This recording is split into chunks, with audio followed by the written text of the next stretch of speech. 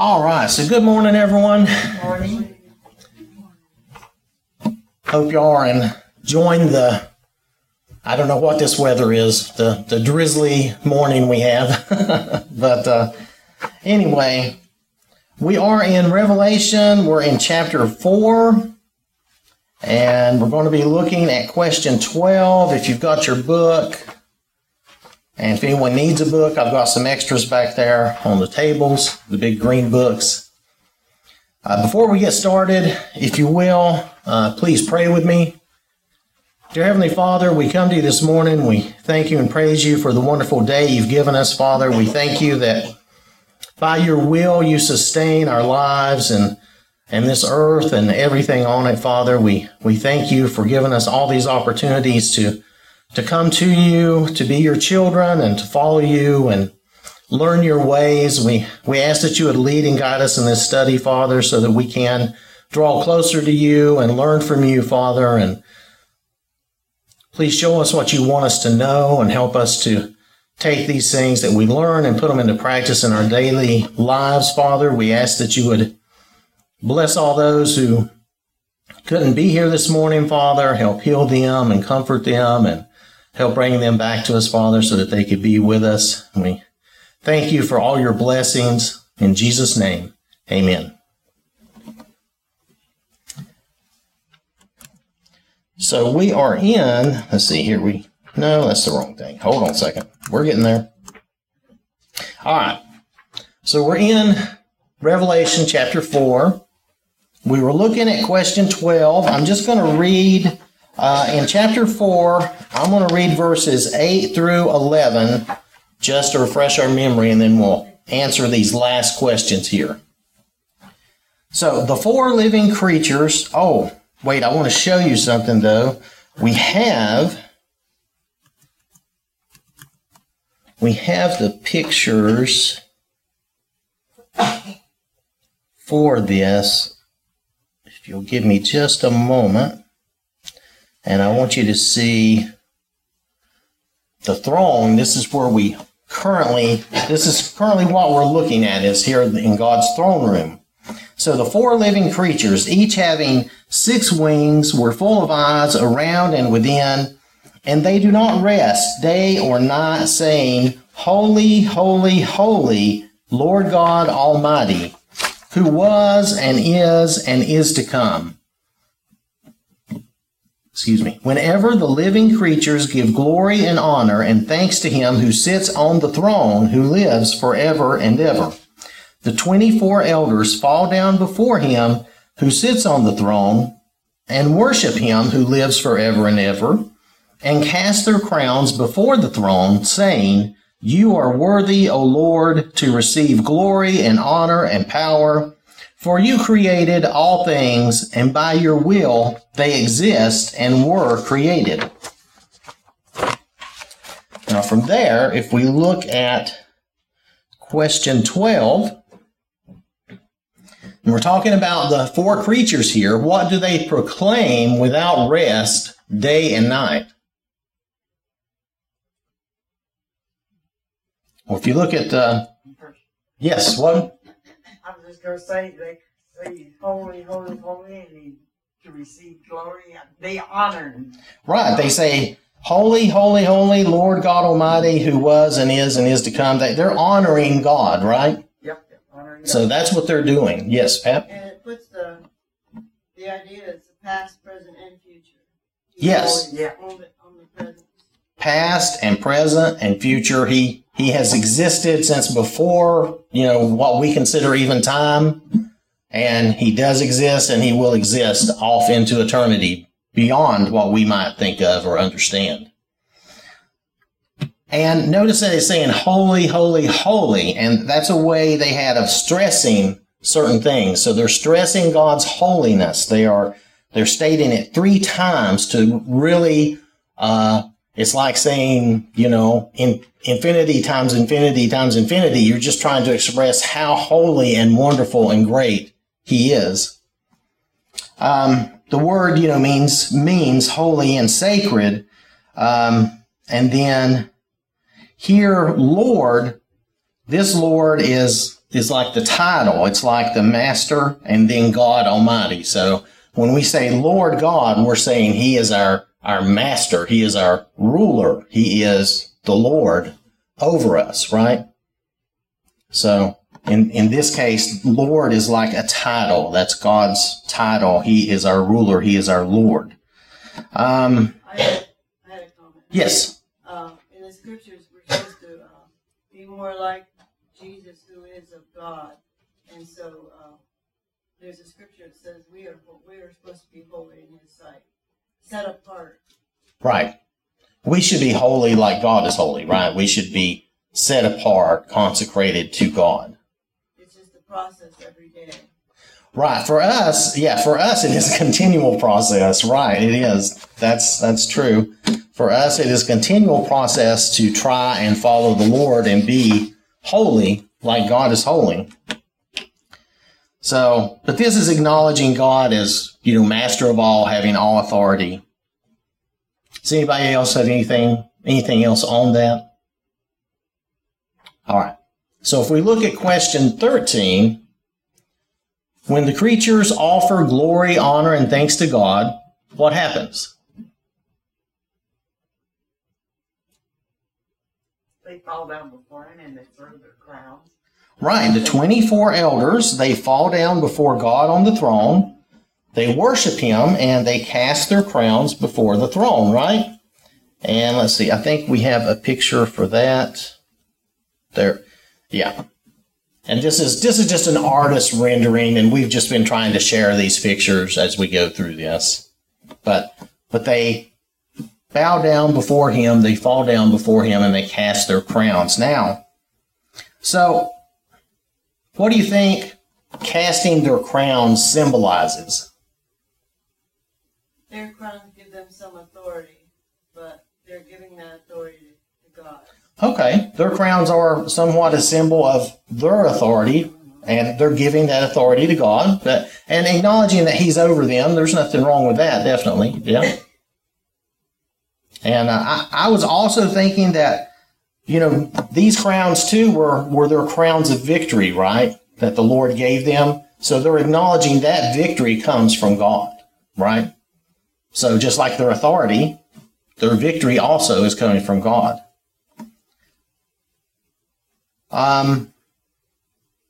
Let's see. And so if we, does anybody have anything else on that?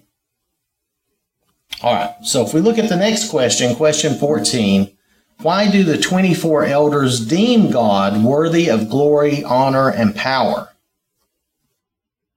And this is like just saying, why do they say this or do this? Well, He was the creator of all things. He is God. He is the supreme. And they're giving Him that honor. Right. He created all things. He is supreme. They're giving Him that honor. And that's right. Because it says He created all things, and by His will, everything exists. All of us exist. Everything is still going because of His will. So we still exist. The world still turns. Everything continues because that is God's will.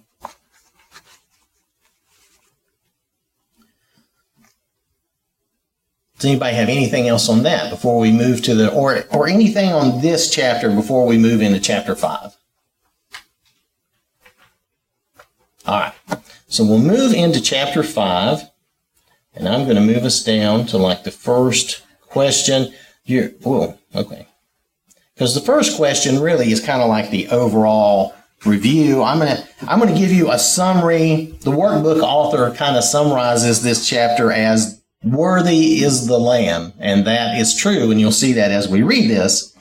It shows Jesus in a very encouraging light. He is how only He is worthy, and that's a very good way of summarizing this chapter, I think. So, all right. So the first, I'm going to say, he says main points. I'm going to say the sections of the chapter. We're going to break it into two, and the first part is going to be the scroll and the Lamb in verses 1 through 7. And the second part will be the Lamb is praised in verses 8 through 14. And I want to show you another picture we have here, to kind of just start this, we have to go back to chapter 5 here. I had to break these up or I'd be searching for them all day. But I'm going to read Revelation chapter 5, verses 1 through 7. And I saw in the right hand of him who sat on the throne a scroll written inside and on the back, sealed with 7 seals. Then I saw a strong angel proclaiming with a loud voice, "Who is worthy to open the scroll and to loose its seals?" And this is just that artist's interpretation of that angel. And no one in heaven or on earth or under the earth was able to open the scroll or to look at it. So I wept much because no one was found worthy to open and read the scroll or to look at it. But one of the elders said to me, "Do not weep. Behold, the Lion of the tribe of Judah, the Root of David, has prevailed to open the scroll and to loose its 7 seals." And I looked, and behold, in the midst of the throne and of the 4 living creatures, and in the midst of the elders, stood a lamb as though it had been slain, having 7 horns and 7 eyes, which are the 7 spirits of God sent out into all the earth. Then he came and took the scroll out of the right hand of him who sat on the throne. So we want to look at our questions here for chapter 5. And if we look at question 2, what did John see in the right hand of him who sat on the throne?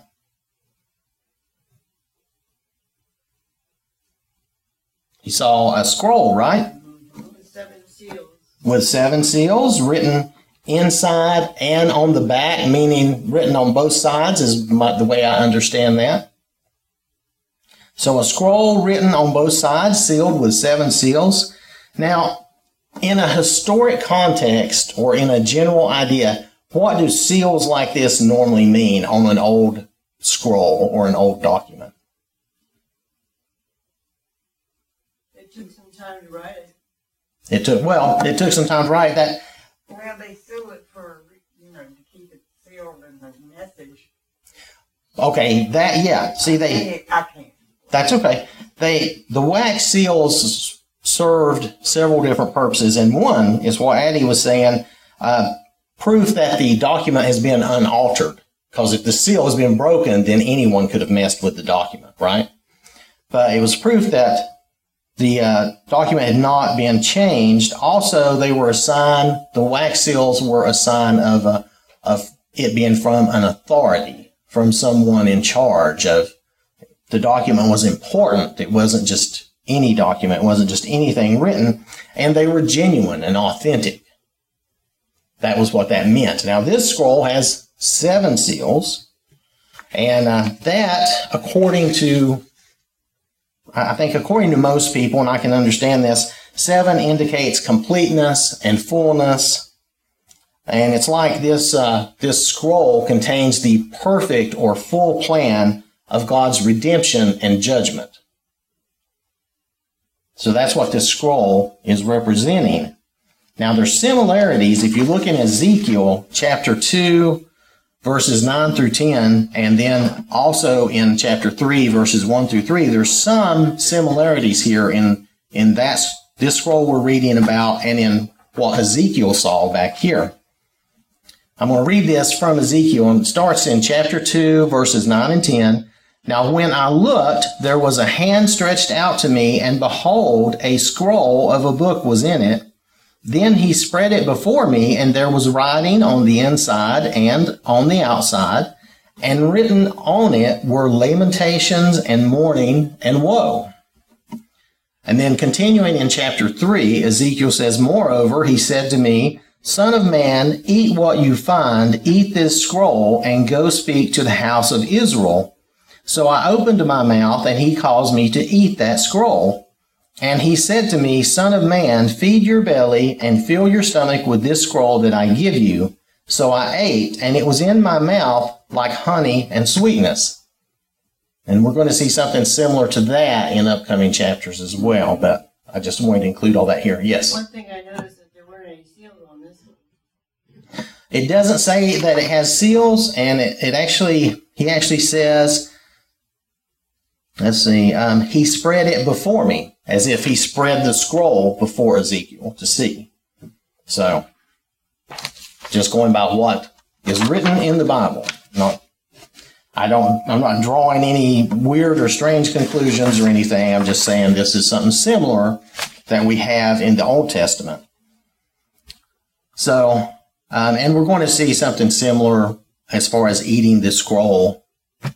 John later on does something similar there. So, does anybody have anything else on that question? Okay. So, on question number 3, what did a strong angel proclaim with a loud voice? In other words, what did he say? You want to know who is worthy to open the scroll, look at it. Right. He really didn't say. He asked a question, didn't he? He kind of posed a problem. He says, who is worthy to open the scroll and loose its seals? And paying attention to what we were saying earlier about this being the perfect plan of God's redemption and judgment, he's asking who is perfect and can execute this plan of God's. That's really what he's saying. That's really what he's asking. Who can do this? So that's the problem he poses. Now, who do we think the answer to that problem is? Christ. Yep. Jesus but in is... between time, he's very unhappy because there's no one worthy to do it. Right. At this time, yes. And that leads us into our next question. How did John react when no one there was worthy? He cried. He wept. Now, why did he weep? Why do you think he wept? This is not going to be in the verses. I'm just thinking, why would we think he would weep? I would weep, I think if I was in that situation, I would weep because I want to know who was worthy and I want to know what the scroll had to say. Right. You want to know who's worthy and you want to know what the scroll has to say. Okay. Yeah, that's a valid reason. And I was thinking that if there's no one found to execute God's plan, then there would be no hope of redemption for us. There's no redemption without having the Lord there to execute that plan, right? Because he is the one that's going to execute the plan of redemption and judgment represented by the scroll. So it was just a thought. Like I say, it's not something you're going to find written in the verses. So if we look at question 5, what did one of the 24 elders say to John?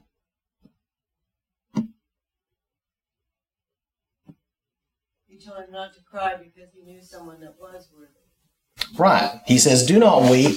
And he says, behold, and now, the Lamb, the Lion of the tribe of Judah, the Root of David, he has prevailed, and he's on the scene. He's on the scene now, the Lamb. And let's see, I have an image for this, actually, I believe. So the Lamb, who we know is Christ, is representative of Christ, is on the scene, right? And he is worthy. So I want to read something to you from Isaiah, which this kind of references back to Isaiah chapter 11, verses 1 through 4. And this contains a little bit of what we had read earlier about the spirits, but this is about the Lord. This is about Jesus. There shall come forth a rod from the stem of Jesse, and a branch shall grow out of his roots. The Spirit of the Lord shall rest upon him, the Spirit of wisdom and understanding, the Spirit of counsel and might, the Spirit of knowledge and of the fear of the Lord. His delight is in the fear of the Lord, and he shall not judge by the sight of his eyes, nor decide by the hearing of his ears, but with righteousness he shall judge the poor, and decide with equity for the meek of the earth. He shall strike the earth with the rod of his mouth, and with the breath of his lips he shall slay the wicked. And this is the Lord, the perfect King and Judge. And he has prevailed, and he will open the seals. He will execute God's plan. So, yes. Excuse me for my little bit of ignorance here, but at what time frame is this written so that John didn't understand that it's Christ? I don't understand what you're asking. The first question was, he was weeping, and why was he weeping? Okay, because he didn't understand. Right. He was weeping because no one was found. Right. So how come David or John didn't quite understand that?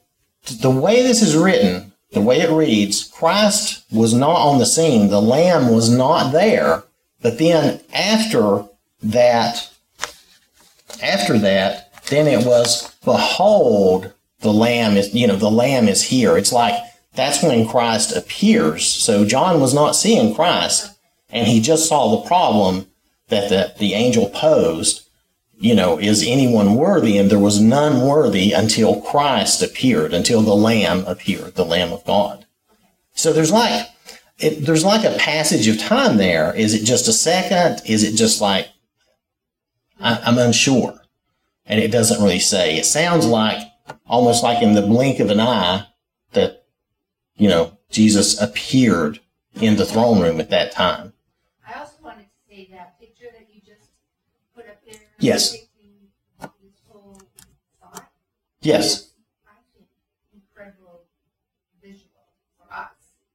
It's very good art. Whoever did this is really good. I appreciate the artistic, but the visual idea of all of those pieces put together is, I think, helpful, especially for me. It is helpful to see things like this. I think so too. Matt had these copies of this and shared these with us, so that's where they come from. But I think the visuals are helpful too. It looks very good, and there's going to be more visuals as we go. There's not the artist does not have a picture for every little thing through Revelation, but there will be more of these to come as we go through. Is there anything else on? I was looking at it too, so much of this is symbolism. And it says, there stood a lamb as though he had been slain. Yes, that is a point that we're going to get to. It's all symbolism. Yes. So hold on just a second. Right. Okay. Question 6, what did John see?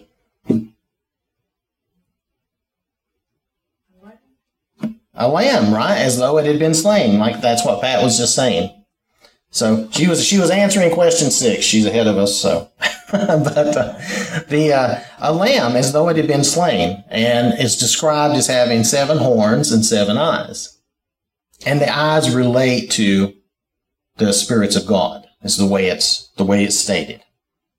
Earlier we found the spirits of God had 7 pillars of fire around the throne, and that was the spirits of God too. That was representative of the spirits of God too, those fires in front of the throne, right? If you remember that picture, those 7 fires in front of the throne. Because this ties into 6 and 7 really kind of go together. Question 7, where was the Lamb? And this is probably simpler. He was in the midst. In other words, he was there beside the Lamb, evidently. He was in the midst of the throne room, right? And of the 4, he was in the midst, like I imagined it, and they don't have a picture for this. I imagined it as he's between the throne and the creatures and everything, so that he's in basically the middle of everything.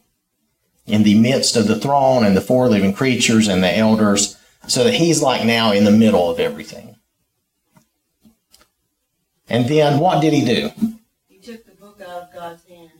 He took the scroll from him who sat on the throne, which, was God, right? So he took the scroll or the book, and I think that's fine either way. He took the scroll from him, right? So now let's look at that picture again as a visual, okay? Why is Jesus represented this way like a slain lamb? This is just to try to think about these things. Well, we're always told that he was a perfect sacrifice for sin. He's a perfect sacrifice for sin. What did you have, Abby? I was just going to say he was the Lamb of God and he was sacrificed. Right, he's the Lamb of God. He was sacrificed That's the reason we picture him as a lamb. for our sins. Right, because he was that perfect sacrifice, the Lamb. Yes? I read somewhere that there's a certain hour of the day on the day of Passover that the priest takes the lamb and slays it, and it was the same hour that Christ was stabbed in his chest. I don't know about that. That's interesting. Okay. I read that somewhere. I don't know if it's true. Yeah, I don't know. They had, I can't remember all the daily sacrifices and all the rules for all of those. I've read probably all that recently, but I can't remember all of it. So I can't really speak to the timing of all of that and if that actually happened that way. It was just some Jewish person who had some history. Yeah, and they think it occurred at the same time. I don't know. Okay. So I was looking at this as, because he was victorious through his sacrifice, right? He was victorious through his sacrifice, not through military conquest. He's not being, even though he's referred to as the Lion of Judah, and he is the king and the ruler, he's not referred to as a military figure or a military man, right? Not in this sense, not here. So it's because he was victorious through sacrifice is what I was thinking of. Now, what do the 7 horns represent?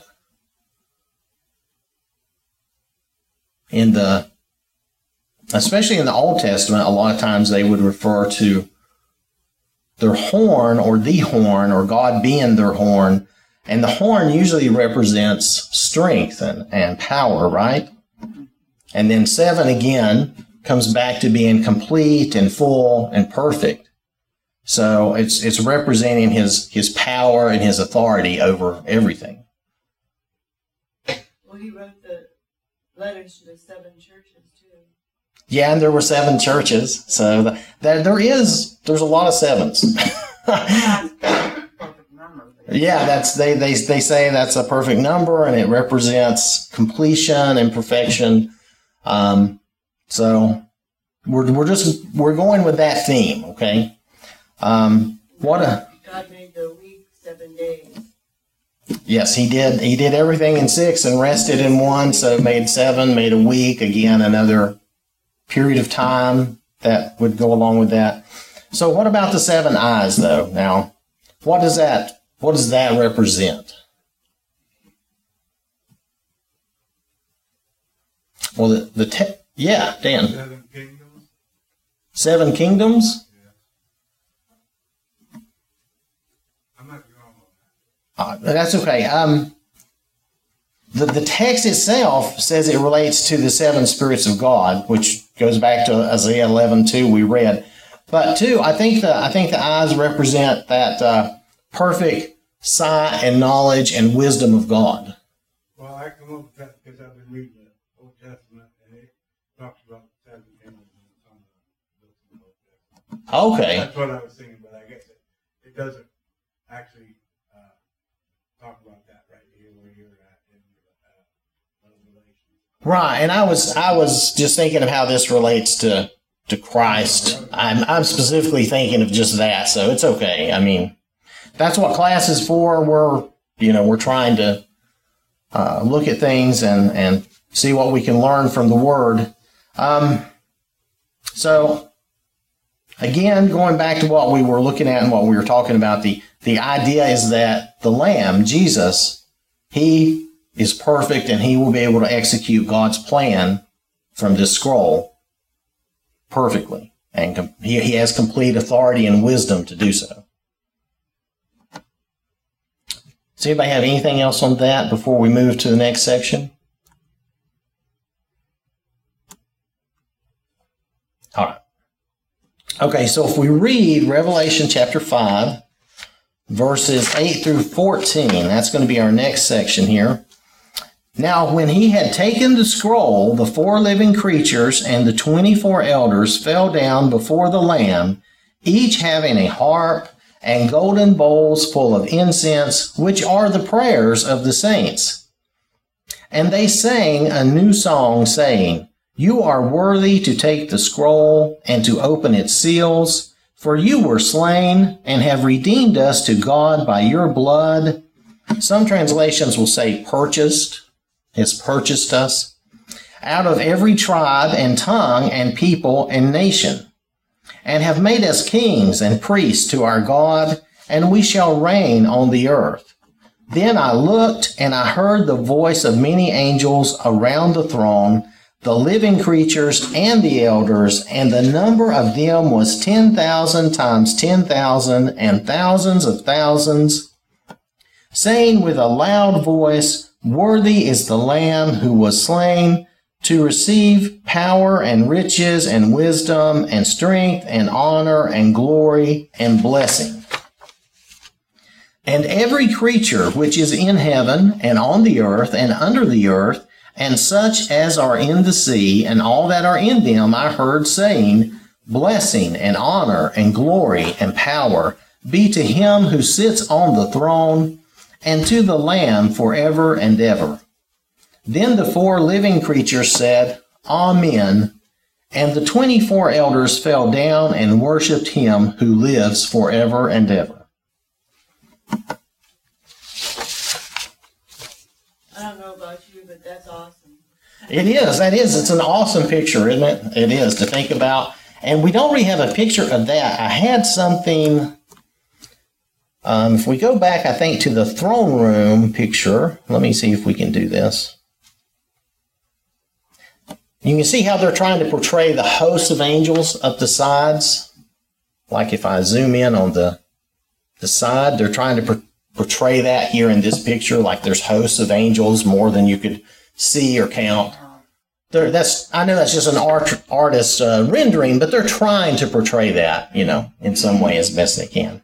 I think man can only portray so much because we don't have the wisdom of God or the ability to picture anything so glorious. Right, and we're just doing the best we can to understand this, not having seen it ourselves. And John is trying to describe things to us, just like Ezekiel did, that may be beyond our comprehension. He's trying to describe it as best he can. So that's a failing of people, right? So that's... All right. There's another thing, too. People back in those days understood picture language much better than we do. We don't use the picture language like they did back in those days. Oh, well, that's true. They So used... we use picture language, don't get me wrong, but theirs was so much of it was symbolic. Yeah, they had a lot more symbology. Symbolic stuff, and I think they understood a little differently than we did. Or do.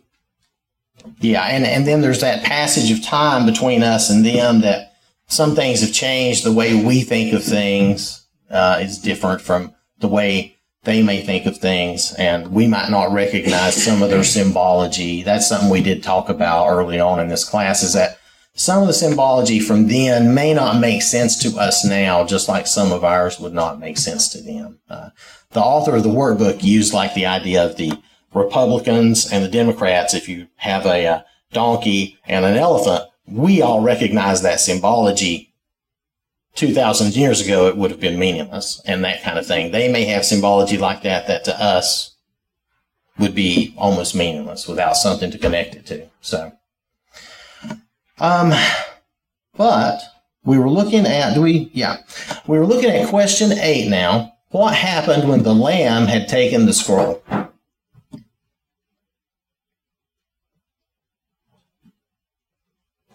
If you look at verse 8 and really 9 also.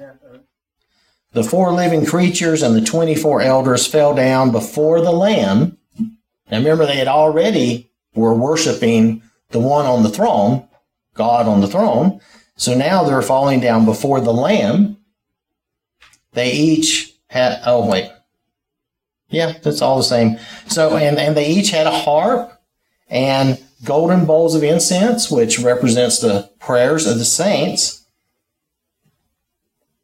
And they sang a new song. Now, in reference to the incense and the prayers of the saints, if you look back at Psalm 141, verse 2, and I just grabbed just this verse out of that psalm. This is a psalm of David. He says, "Let my prayer be set before you as incense, the lifting of my hands as the evening sacrifice." And here, our prayers are being represented as incense to God. What you know how they used to say when they did all their sacrifices, it was a soothing aroma, that kind of thing. So that's the idea that our prayers are pleasing to God. So, what do you think the significance is of them now falling down before the Lamb? They're saying he's worthy. They are agreeing that he's worthy, right? He's worthy of worship and praise like God. And I'm thinking of God the Father being on the throne and the Lamb representing Jesus the Son. And so they are acknowledging that, right? Now, the harp and the new song, because it does make a mention of that, what do these signify? Or, you know, what would you kind of relate them to? I'll say it that way. Maybe that's a little vaguer question, but They were celebrating and praising. they were celebrating and praising. And you can relate this back to, in the Old Testament, you can go back to like Chronicles and in some of the Psalms.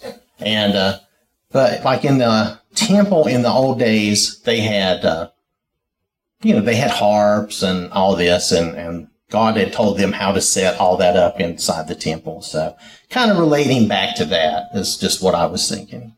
I was having to think about something else. Christ said before he died, or maybe it was right after he was resurrected, he said, "All authority is given unto me." Right. And so this is the point, that God gave him that, just like he gave him the book because he was worthy. Right. This is, that's kind of, I think that's kind of the point here is that, where Jesus had said that all authority had been given to him, right? And this is kind of a spiritual proof or a vision of proof of that he has been given all authority, that he does have that authority. He has also that wisdom and that power. But authority is power. When you're given authority over something, you have power over that. And he's been given all authority. And that's another thing that I think is part of the point here. And when we're all received back into heaven, he's going to give that authority back to his Father. Is that what it says? I think so. Is that what it says? You know what? I've been very focused on just doing this a little bit at a time. So I have not gotten that far. I didn't remember that. I've read all this before, but you could very easily be right. Yes. What did she say? Okay. So she said, now wait, say that again. When we're all back in heaven with Christ, yeah. he's going to give the authority he was given by God back to him. Okay. When we're all in heaven with Christ and God, then Christ is going to give all that authority back to God, is what she said. So. But he'll still be his son.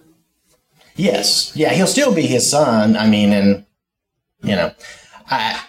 like I said, I haven't read ahead that far this time. Yes, Dan? I'm just learning some of this stuff. I've never read that. And where does it say? Oh, do you know where it says that? I'm trying to remember, and I'm not. It's probably, I'm going to assume that it would be later in Revelation, and I'm not there.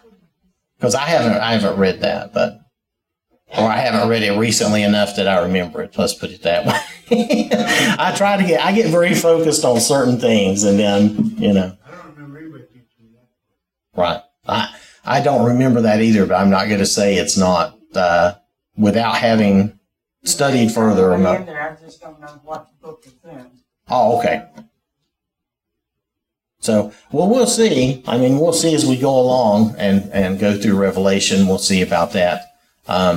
Like I said, I'm very focused each week on trying to do what we're doing, and I always do a little more than we have time for in class. But I try not to get way far ahead of us, because then I would get possibly confused or possibly, confuse everyone else. So I try to stay focused on where we're at.